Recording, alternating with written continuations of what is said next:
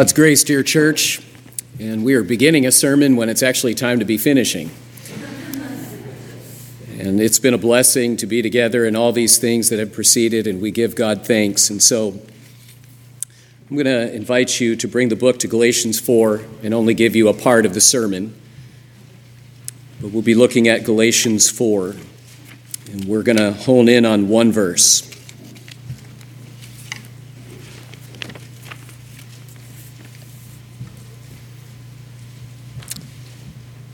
We bring the book to Galatians 4 and notice one of Paul's concerns here is verse 19. My little children, for whom I labor in birth again until Christ is formed in you. Paul labors that Christ would be formed in these people. Let's ask God for help. God, we come with thanksgiving. You have been our help, and you have done works in our lives, and we thank you for the songs, the prayers, reading out of your word, Acts chapter 2, the offering, the testimonies. It has been good to be your people. It has been good to call on your name. Now we pray that you would do good to us out of your word. And it's in Jesus, amen. So we have prayer meeting here every Wednesday night. And what we do is pretty typical of any church. Thousands of churches do basically what we do in our prayer meetings. And whenever you go to a prayer meeting, whether it's here or anywhere else, there are lots of requests for sick people. That's one of the dominant themes, to pray for such and such, to pray for so-and-so. They're going to the doctor, they're having surgery, this happened, that happened. And so we're constantly praying for sick people to get well.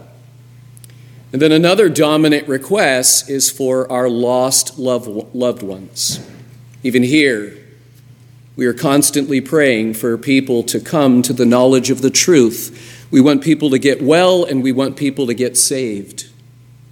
And so those are the two dominant things, the sickness of the body and the salvation of souls. But actually, if you think about the prayers, rarely do people request prayer for sanctification. That people would get well again, that people would get saved, but not so much that people would be sanctified.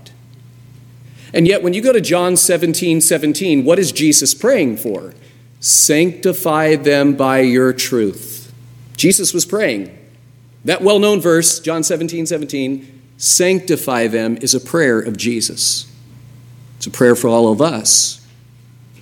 And so Jesus is leading the way that we would pray for spiritual growth, that we would pray for sanctification, because after all, when we get saved, there's spiritual life, and spiritual life always brings spiritual living. Not perfect, but spiritual life, when it happens, it brings spiritual living. And sanctification is the process of spiritual living in us.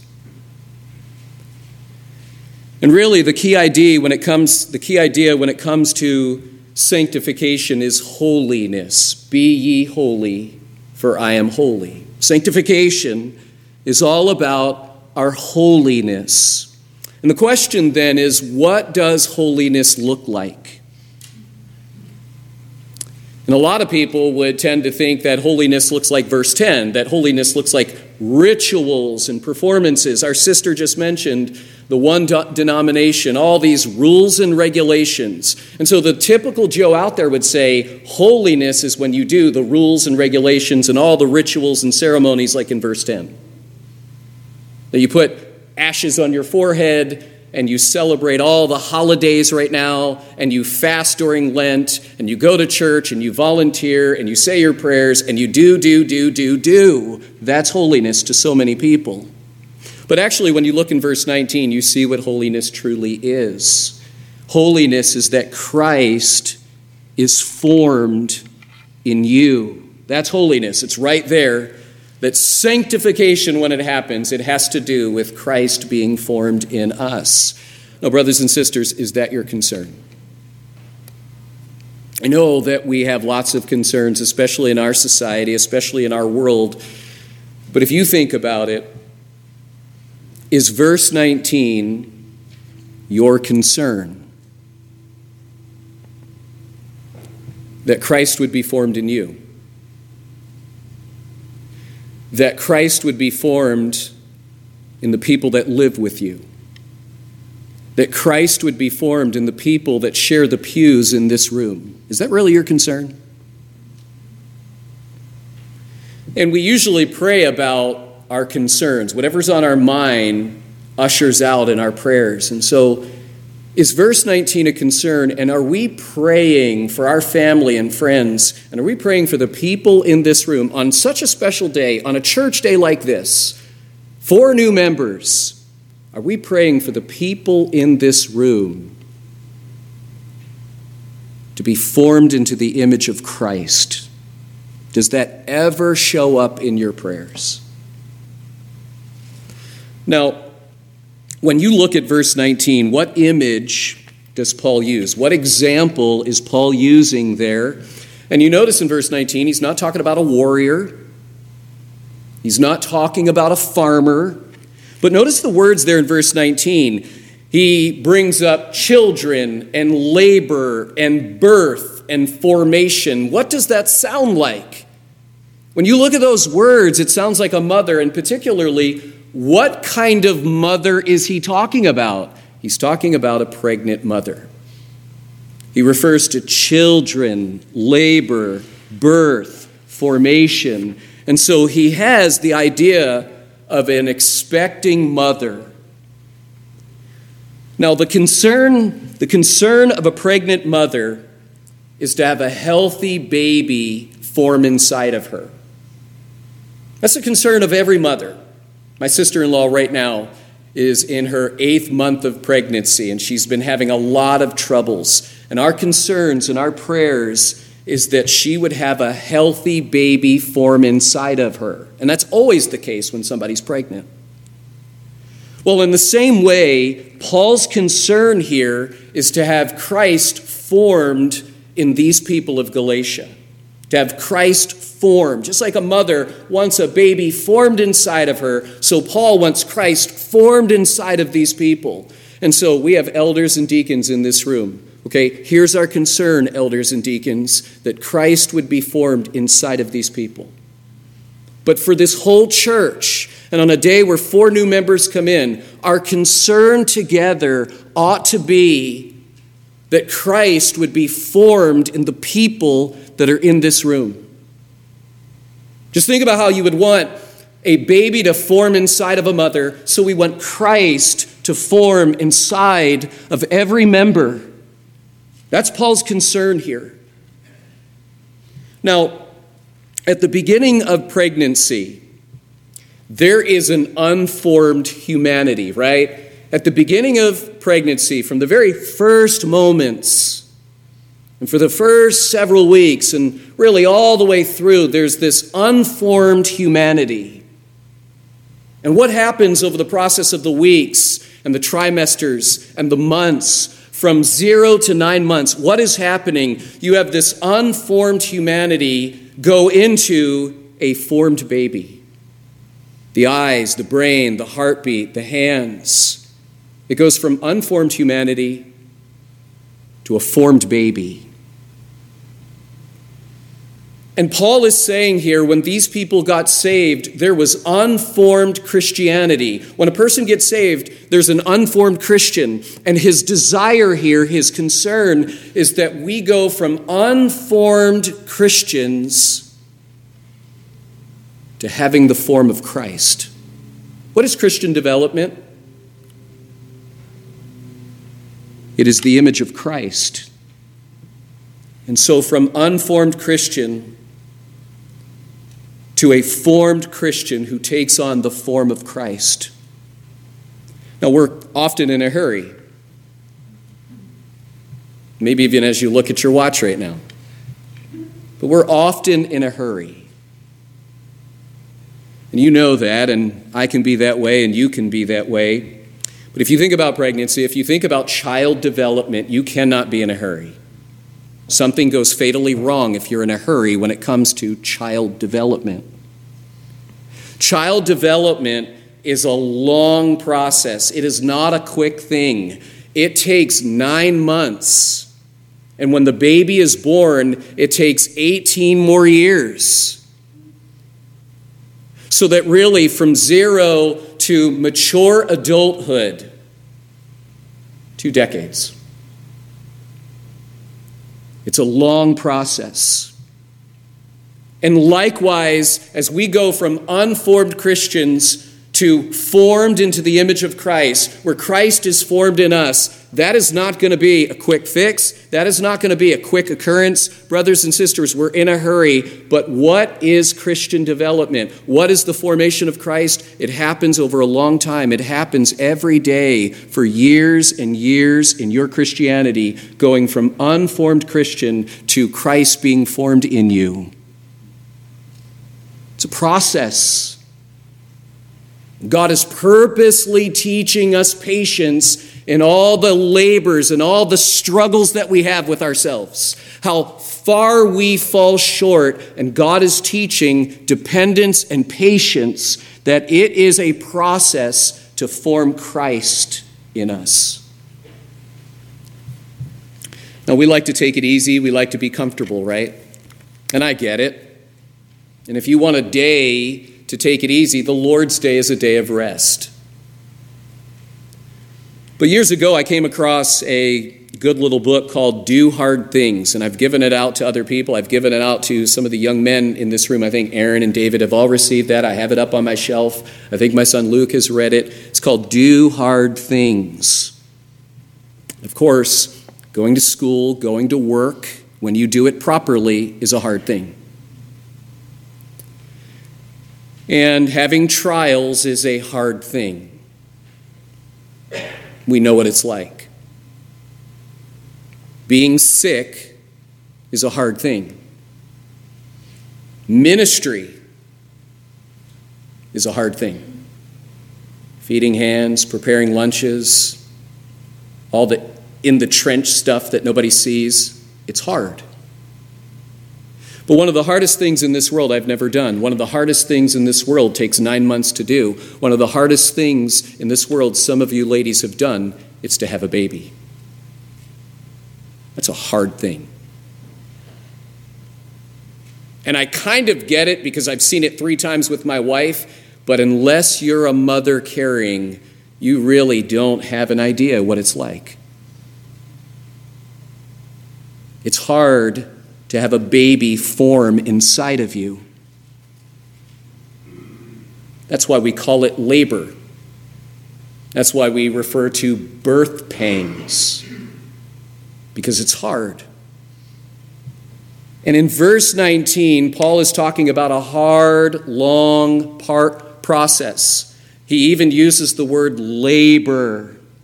For Christ to be formed in us, it's going to be long, it's going to be hard, and it's going to involve God's labor, and it's going to involve the labor of you and I to form Christ in each other. Paul was laboring for this to happen in Galatia, and we must labor by the grace of God for Christ to be formed in one another.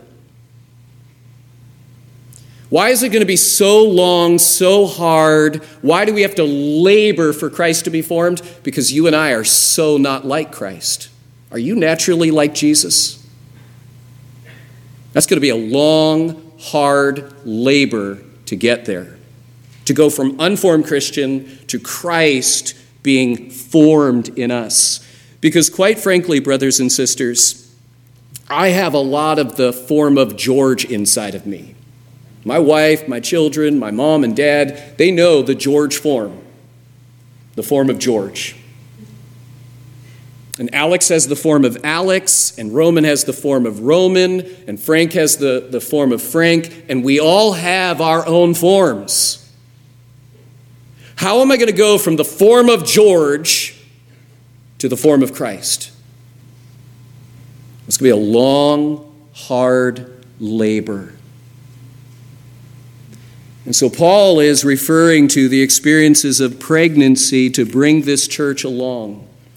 Now, in seminaries, in churches, they talk about spiritual formation. That's kind of a cool word amongst Christians. They talk about spiritual formation, and that's okay. That's a good word. But spiritual formation is not verse 10.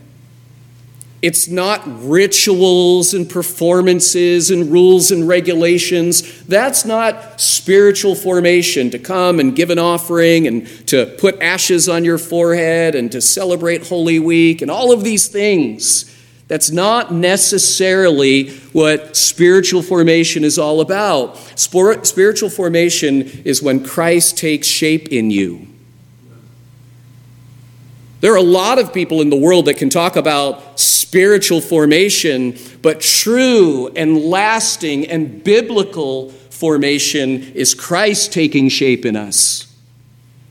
And it seems like part of the imagery when he uses that word morph, when he uses that word form or shape, it seems like part of the imagery here is imagine a lump of clay.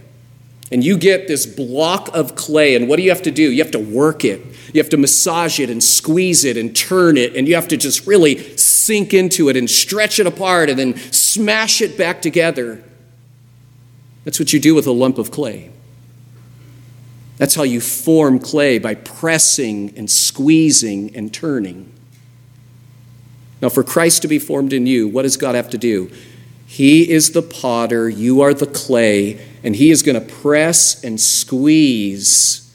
And that pressing and squeezing is often going to hurt, right? To get you from unformed Christianity, as far as you and I are from Christ, to get you to have the form of Christ is going to take the potter really pressing and squeezing that form of Christ inside of us. That pressing and squeezing really does hurt. And so let me give you a partial answer, and I don't want to make it overly simplistic, and I don't want to be glib about it. This is all hard, and none of us like to suffer. We don't like to be pressed and squeezed. But brothers and sisters, the reason for your trials in your life, think about them. Part of the reason is that God intends to squeeze and press through those situations to form Christ in you. And it takes pressing and squeezing to get Christ in you. Are you suffering? Are you sick? Do you have struggles? Relationships? All of those things are heartaches. Well, that's the potter squeezing and shaping. And when it's all said and done, he's going to use every last one of those things. He's going to work it together for good so that you conform to the image of Christ through those things. He is forming Christ in the squeezing of your trials. Now, you can imagine a block of clay, and you take a stamp and you press that stamp into that block of clay. And you push it there and you hold it, and when you pull away, you have the image, you have the form of your stamp in that clay. Well, God, in all of your life, he's been doing it now for decades for me. These people that have been saved and are brought into our church, all of you that have been saved, God right now is taking the stamp of the Lord Jesus and he is pressing it onto you. And one day, when you meet him in the resurrection, on the day of redemption, when Christ returns, when God pulls that stamp away, guess what? Christ will be formed in you. God means it that way. So that every day of my life, and then ultimately, when I stand before God, there will be nothing left to see but Jesus Christ in me. And that's what Paul is saying in Galatians 2:20. I have been crucified with Christ. Nevertheless, I live, yet not I, but Christ lives in me. And so a few thoughts as we would close. What's the test of our Christianity? The test of our Christianity, it's so easy to go this route, but the test of our Christianity is not how much knowledge you have. The test of our Christianity is not how many rules and regulations and rituals and days and years and months and seasons, verse 10. It's not about all the performances that we do. Our Christianity is not found in ceremonies and rituals. And it's not in all the ministries. It's not in all the volunteer work that we do. Our Christianity, the test of our Christianity, is not in the stuff that we do inside of these walls. The test of our Christianity is that Christ is being formed in us. And we are growing to be like him. And so our concern, especially on a day like this, our concern is not just budgets. It's easy to get wrapped up in budgets. And it's not just lunches, and it's not just facilities, and it's not just maintenance and projects. And our concern is not just outreach and music. Our concern is not just having visitors here and people getting saved and baptized and added to our church. All of these things are good and necessary. But brothers and sisters, when we look at verse 19, our concern is for Christ to be formed in this place, for Christ to be formed in one another.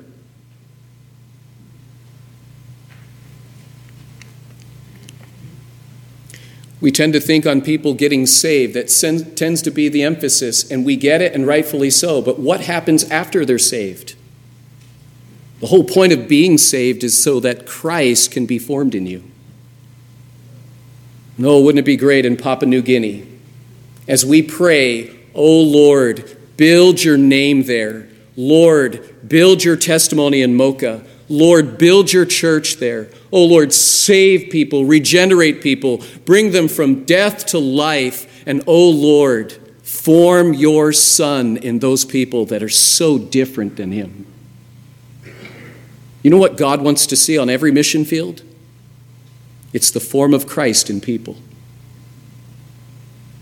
So the very last thing, there's a book called My Heart Cries Home. My Heart Cries Home. Where the imagery there is that Christ comes to my life. He comes to the house of my heart, and he walks around my life. My heart cries home. And he goes into the study of my house where I think. And Christ wants to change the way I think and how I think. He goes into the study and he wants to form how I think. And he goes from the study to the dining room where all of my appetites are. All of the things that satisfy me are in the dining room. And when he goes to the dining room, he wants to reform my appetites and the things that I delight in. And he goes from the dining room to the living room where I have all of my company, where I have my relationships. And Christ wants to come into the living room where I have relationships, and he wants to reform my relationships. How our marriages would be different if we had the form of Christ in us. You want to know the problem of your marriage, the problem with your kids, the problem in this world? It's the lack of the form of Christ. But Christ wants to come into the living room of our relationships and form something there. And then he goes into the family room of our lives where we have recreation and leisure and pleasure. He comes into the family room and he wants to reform and change the kind of things that I take leisure in. And then, as he's in the house of my life, he begins to sniff and smell something. Something that nobody else can smell, but the Lord does. And he goes to a secret closet, and in the back of the secret closet, he finds all kinds of hidden things that nobody else knows about, nobody else can smell, but he does. He goes into the closet of our lives. And there, even though he's the only one that knows about it, there he wants to bring change. And really, the sum total of verse 19 is this: Jesus Christ doesn't want you to be the host of him. He doesn't want you to be the host and he's just a visitor in your life. He wants to be the master of your life and you become his servant. That's what it is to be formed into Christ. God bless this gift to us through Jesus Christ.